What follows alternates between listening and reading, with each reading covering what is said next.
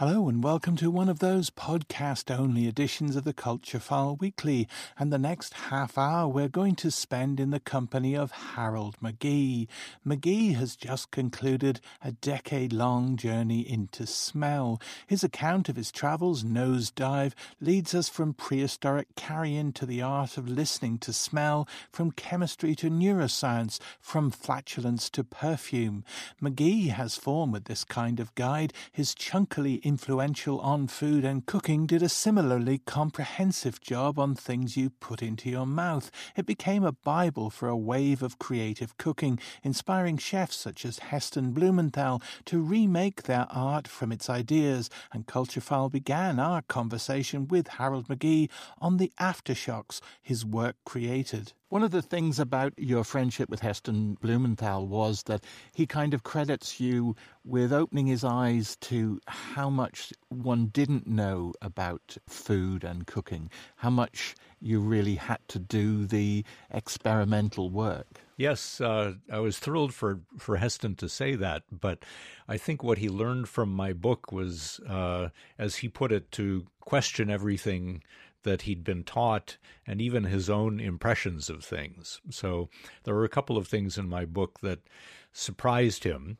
And so he went back and cooked and paid close attention and realized that the received wisdom about searing meat, for example, to seal in the juices just wasn't correct. And that led him to question everything he'd learned and everything he thought he knew. And I think that's part of the reason he has had the success he has, is that he's really mastered the profession in a way that many people don't. Has Nosedive the potential to kind of seed those kind of developments in the olfactory realm? Well, I hope so. My hope for Nosedive, and I gave it the subtitle, A Field Guide to the World of Smells.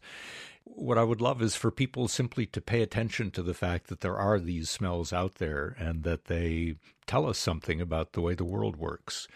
Pay attention to the smell of compost or the smell of the warm air coming out of your laptop because there's information there about those things, and it's fascinating to follow.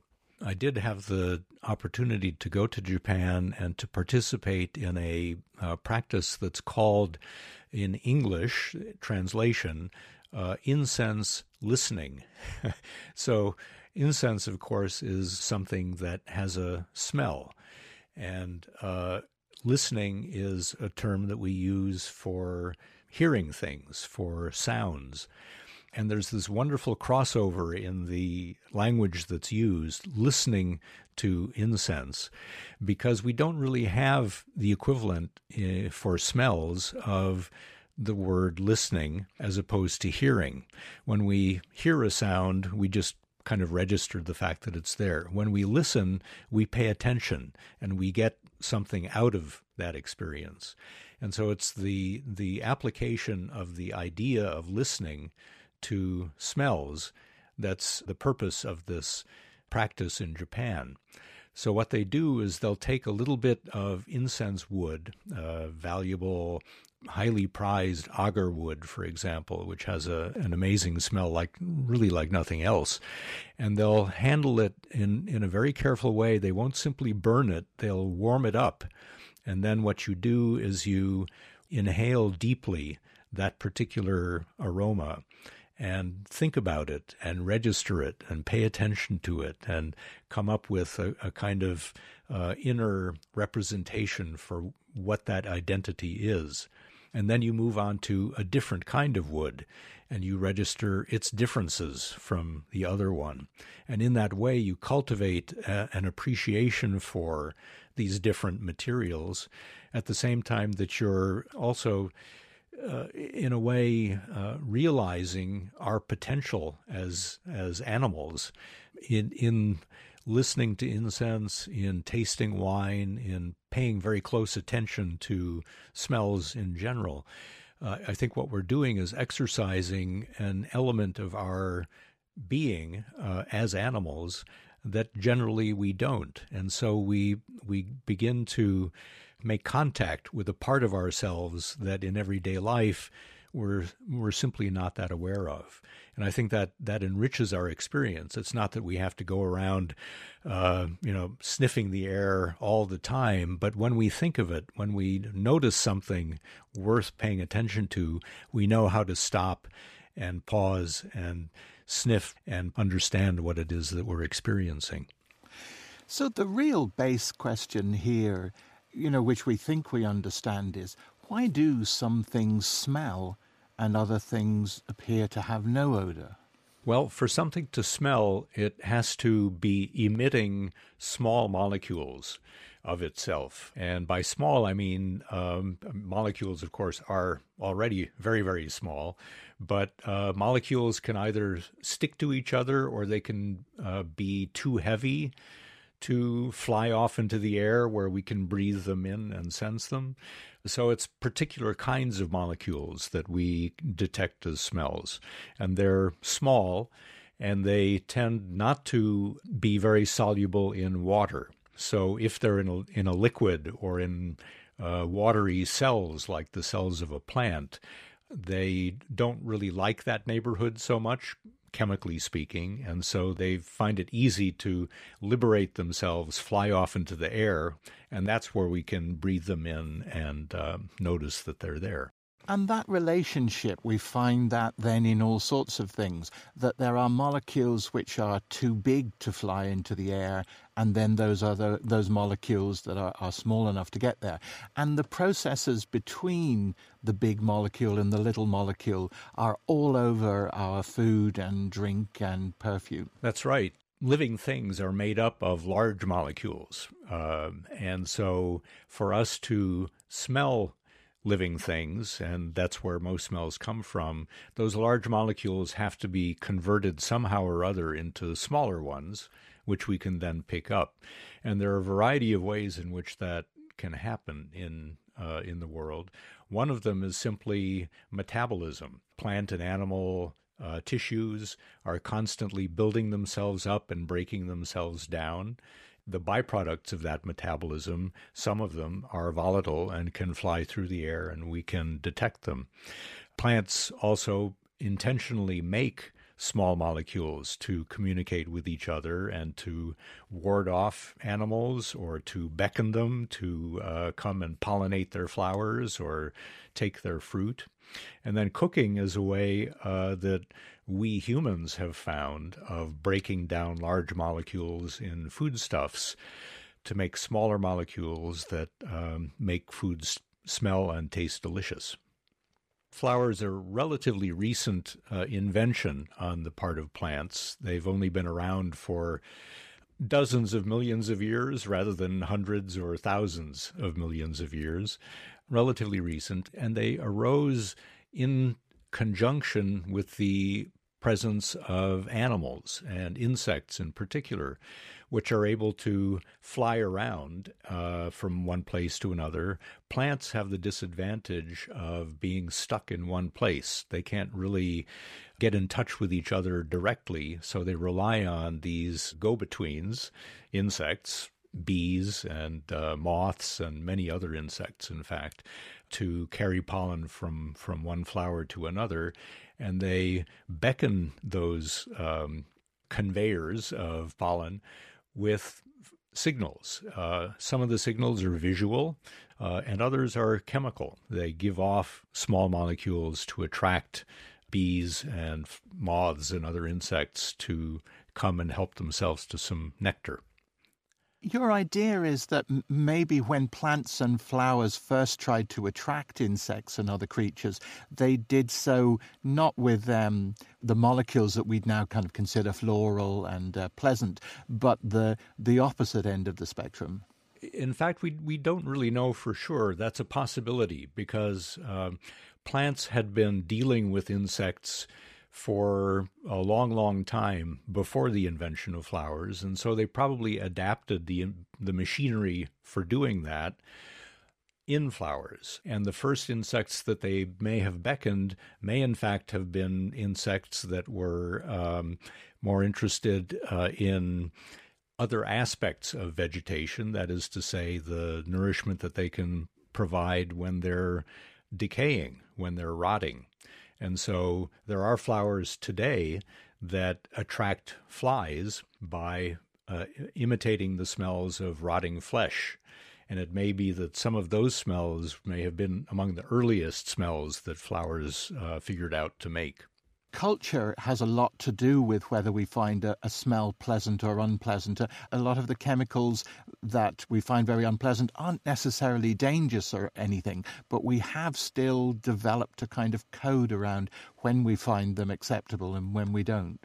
Our reaction to smells depends on our database of experience. It depends on what we associate those particular molecules with, what experiences, what situations, what materials.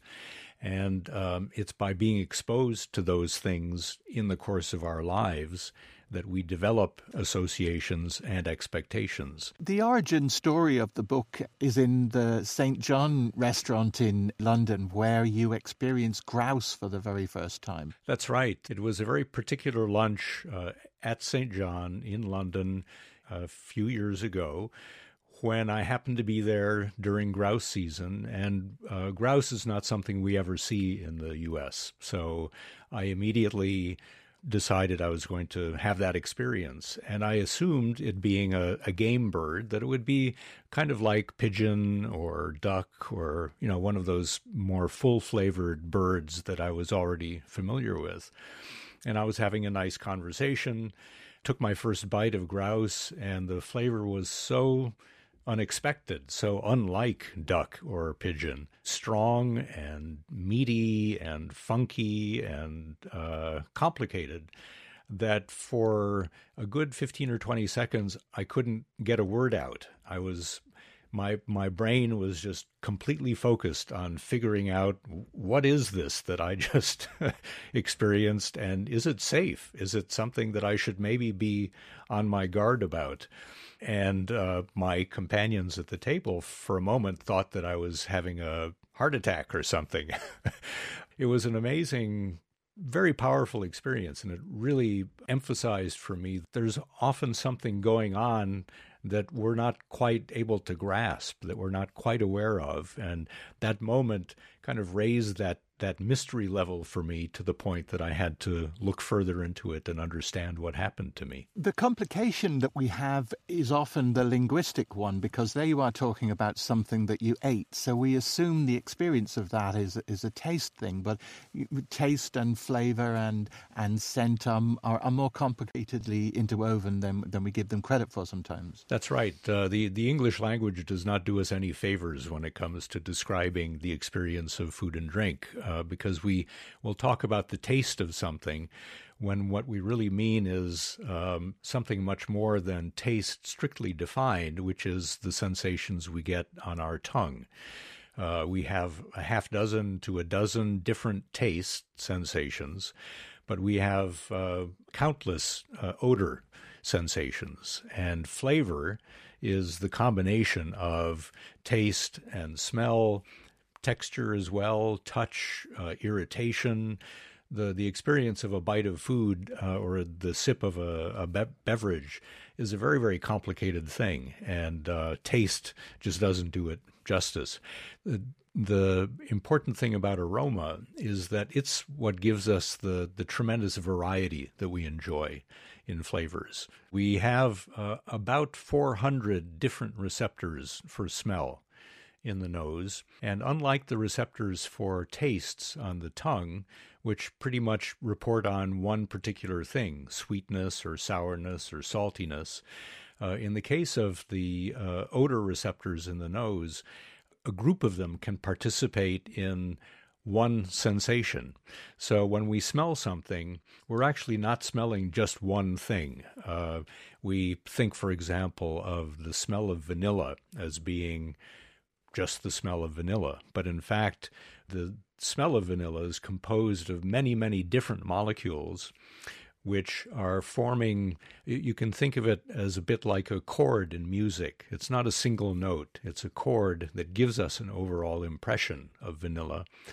And those many different molecules interact with many different receptors in our nose all at the same time. And then that information is channeled to the brain, where the brain puts all those different interactions together into unified perception. Ah, that's vanilla. So it's a much more complicated sensation than taste is, and actually still mysterious in many respects. We're still learning a great deal every year about what exactly is going on between the molecule and the perception. The chord idea sort of explains some of the quite split feelings we have about smells, because it's the idea there that there would be part of a smell that exists in one combination and it exists in another combination that is a different smell, and one of them feels positive and one of them feels negative, but they do contain the same element. Yes, that's exactly it. And in fact, that's something that I think is the most direct entryway into paying more attention to smells, is noticing all of a sudden, maybe for the first time, that there's an element of the smell of one thing that's unexpected, that kind of gets your attention momentarily by its discordance or apparent discordance, and you realize that it's reminding you of something else. And that's a moment where you're recognizing this shared note in these two different chords.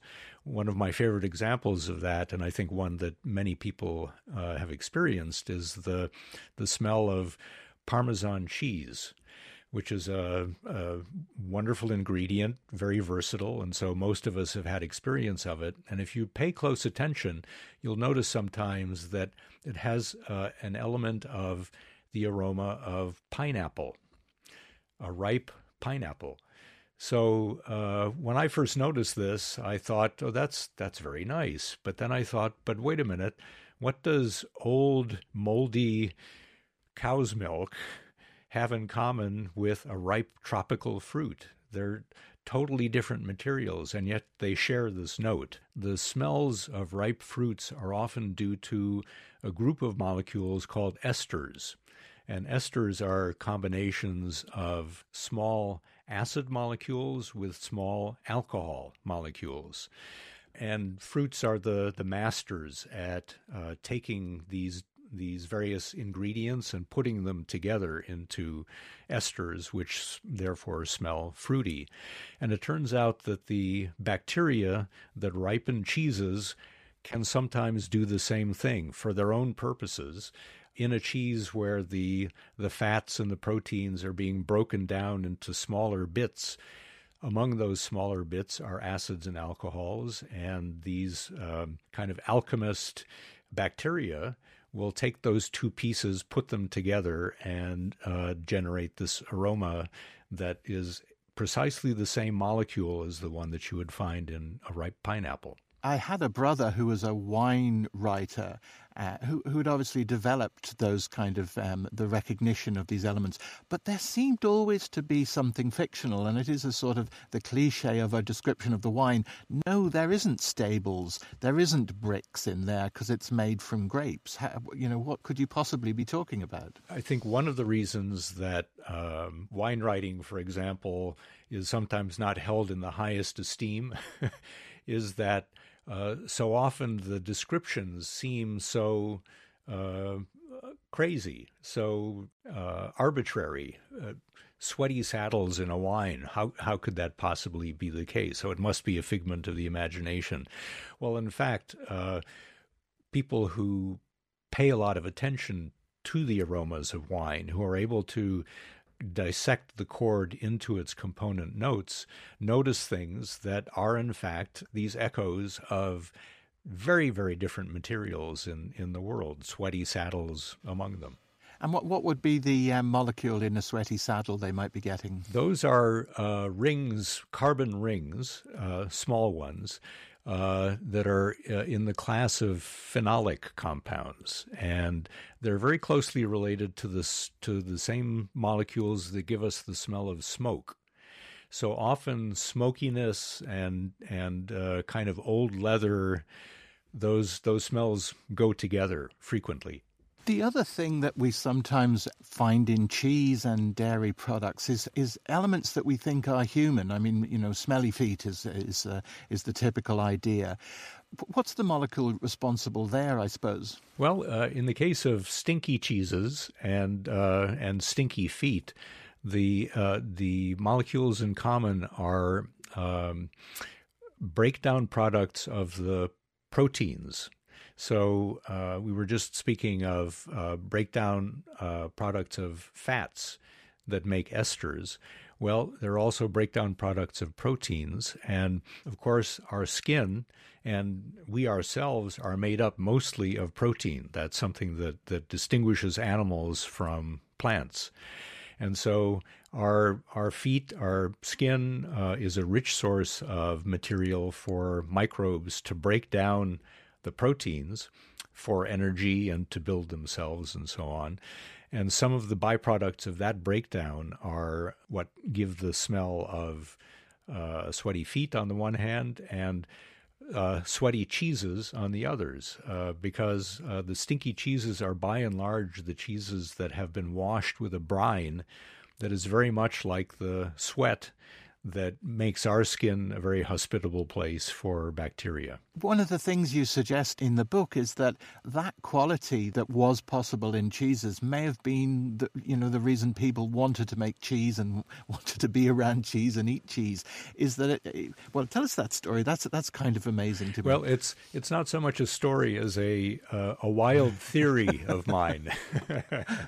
But that's a story, isn't it? Yeah, I suppose it's a story how I came to that. So I came up with this idea when I asked myself the question, why would human beings go to the tremendous extra trouble it takes to give cheeses these stinky feet aromas? Because it means washing these cheeses every day or every few days with a brine when you could simply leave them to ripen on their own and they wouldn't develop those flavors, but it also wouldn't take all that trouble.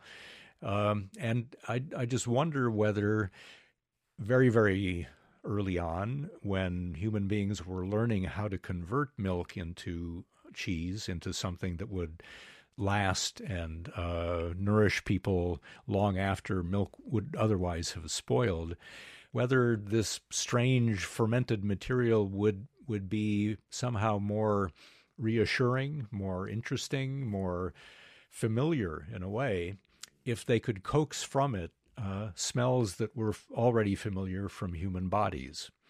And so perhaps these cheeses were cultivated in order to bring out that quality and make the cheeses in a way more human. Cheese is one example of that, but a chemical that came up again and again in the book and seemed completely fascinating in how it works with humans and how humans respond to it is this chemical called indole. Yes, indole is one of these molecules that is the product of protein breakdown.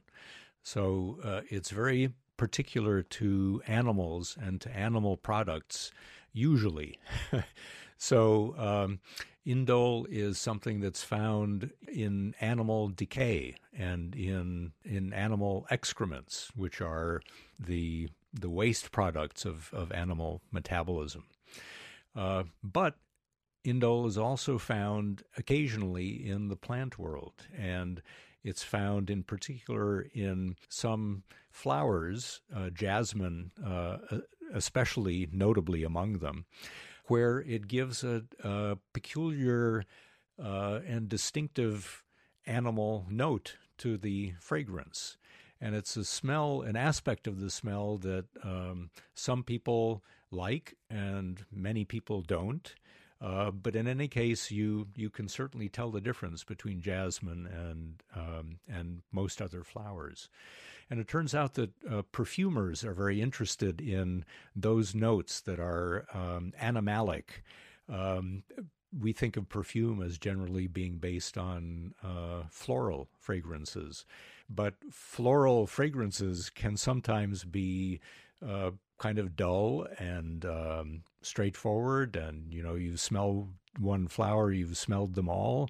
If you add a little bit of an animalic note, a touch of indole, whether through jasmine or actually through some animal products that are used in perfumery, that can bring an added note that catches our attention, that makes us somehow more interested in that smell, even though we're not exactly sure what's going on. I love that idea that they were sort of piggybacking on quite a kind of ancient response to a fragrance. Even in the haute couture perfume world, we were piggybacking on molecules which would get our attention by putting something that smells a little dangerous, and that attracts our attention, and that's at the heart of a lot of perfumery.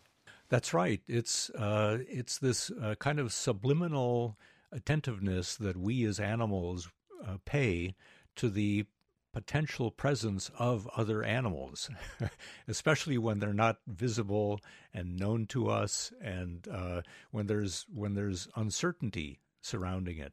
So in the case of a perfume, a floral fragrance by itself is kind of one-dimensional and very pleasant, but if you add a little bit of this signal of potential animal presence, then again, subliminally, we pay more attention. We're not exactly sure what's going on, and so that particular scent makes a stronger impression on us. One of the biggest ironies of the publication of Nosedive is that it happens in a year when a lot of us learned what anosmia is. That's right. It turns out that one of the early symptoms of COVID infection is the loss of the sense of smell and sometimes also the sense of taste. Even though I myself have not had COVID, I can speak to what this is like because I lost my sense of smell to a viral infection in the course of writing Nosedive. Sounds like a judgment of the gods or something. Yeah, it really does. Do not finish this book. Exactly, yes. I came down from bed to make a cup of coffee.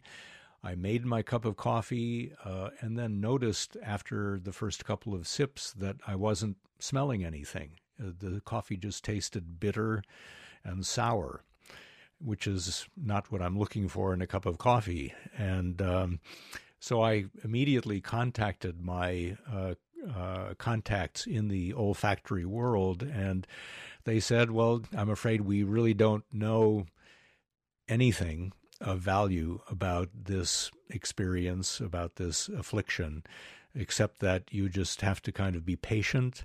Usually it'll come back. Sometimes it doesn't.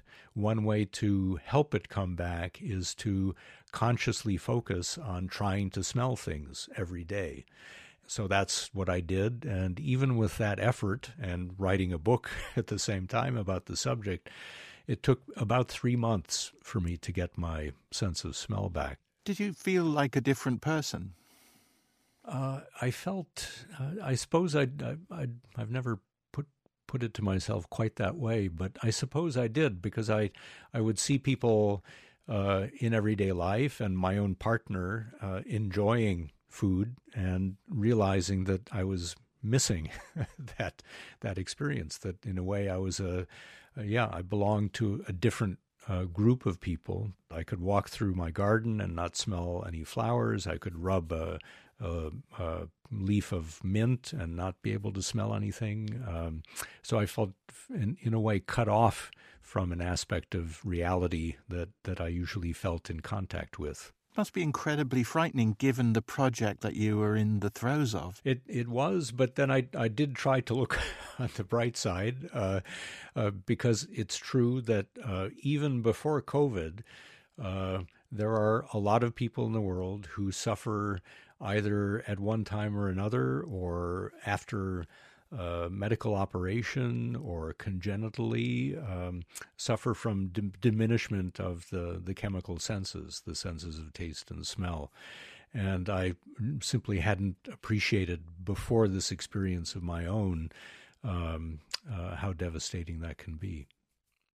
what this is, or what I would love, is the chemistry I learned in school just to be this. So everything was practical, because we were never, that's the thing about chemistry. Do not stick your nose in it is quite a good rule. Whereas if it had been kind of guided around things that were sort of active in the nose, that would have been that will be a really interesting way to teach chemistry. Yes, no, I feel the same way. I often regret the fact that I spent my undergraduate science years studying physics rather than chemistry. But I feel the same way. And in fact, I know of a couple of chemistry courses already that have adopted the book as a textbook and will be taking that approach. And I think it is just such a wonderful one to make it such an immediate experience, something that a student can actually experience him or herself directly and connect with a particular moment in time or with materials that they're interested in. I think that'll make the chemistry stick in a way that just reading about it won't. The idea of you're being able to take the instruments and the chemistry set out of the equation, kind of. I mean, I guess it's going to be there, but it feels like a very kind of embodied sort of learning. Who's doing that course? Actually, the one I know about is at Stanford, very close by to where I am here in Palo Alto. It's an old friend of mine, an emeritus professor of chemistry, with whom I've had many happy hours of sampling the chemistry of champagne and beer and things like that. Richard Zare, Professor Richard Zare. And he teaches now a course for undergraduates in the chemistry of food and cooking. And so he's going to be using it for that course. A Nosedive with Harold McGee there. And Harold's book, Nosedive, A Field Guide to the World's Smells, is published by John Murray. And if you found this pod, chances are next to it in the list is this month's edition of the Culture File Debate, which also centres on the business of smelling, from the apprenticeship of a perfumer to the neuroscience of smell to the rise of smell-based weapons. It's worth a listen. Bye now.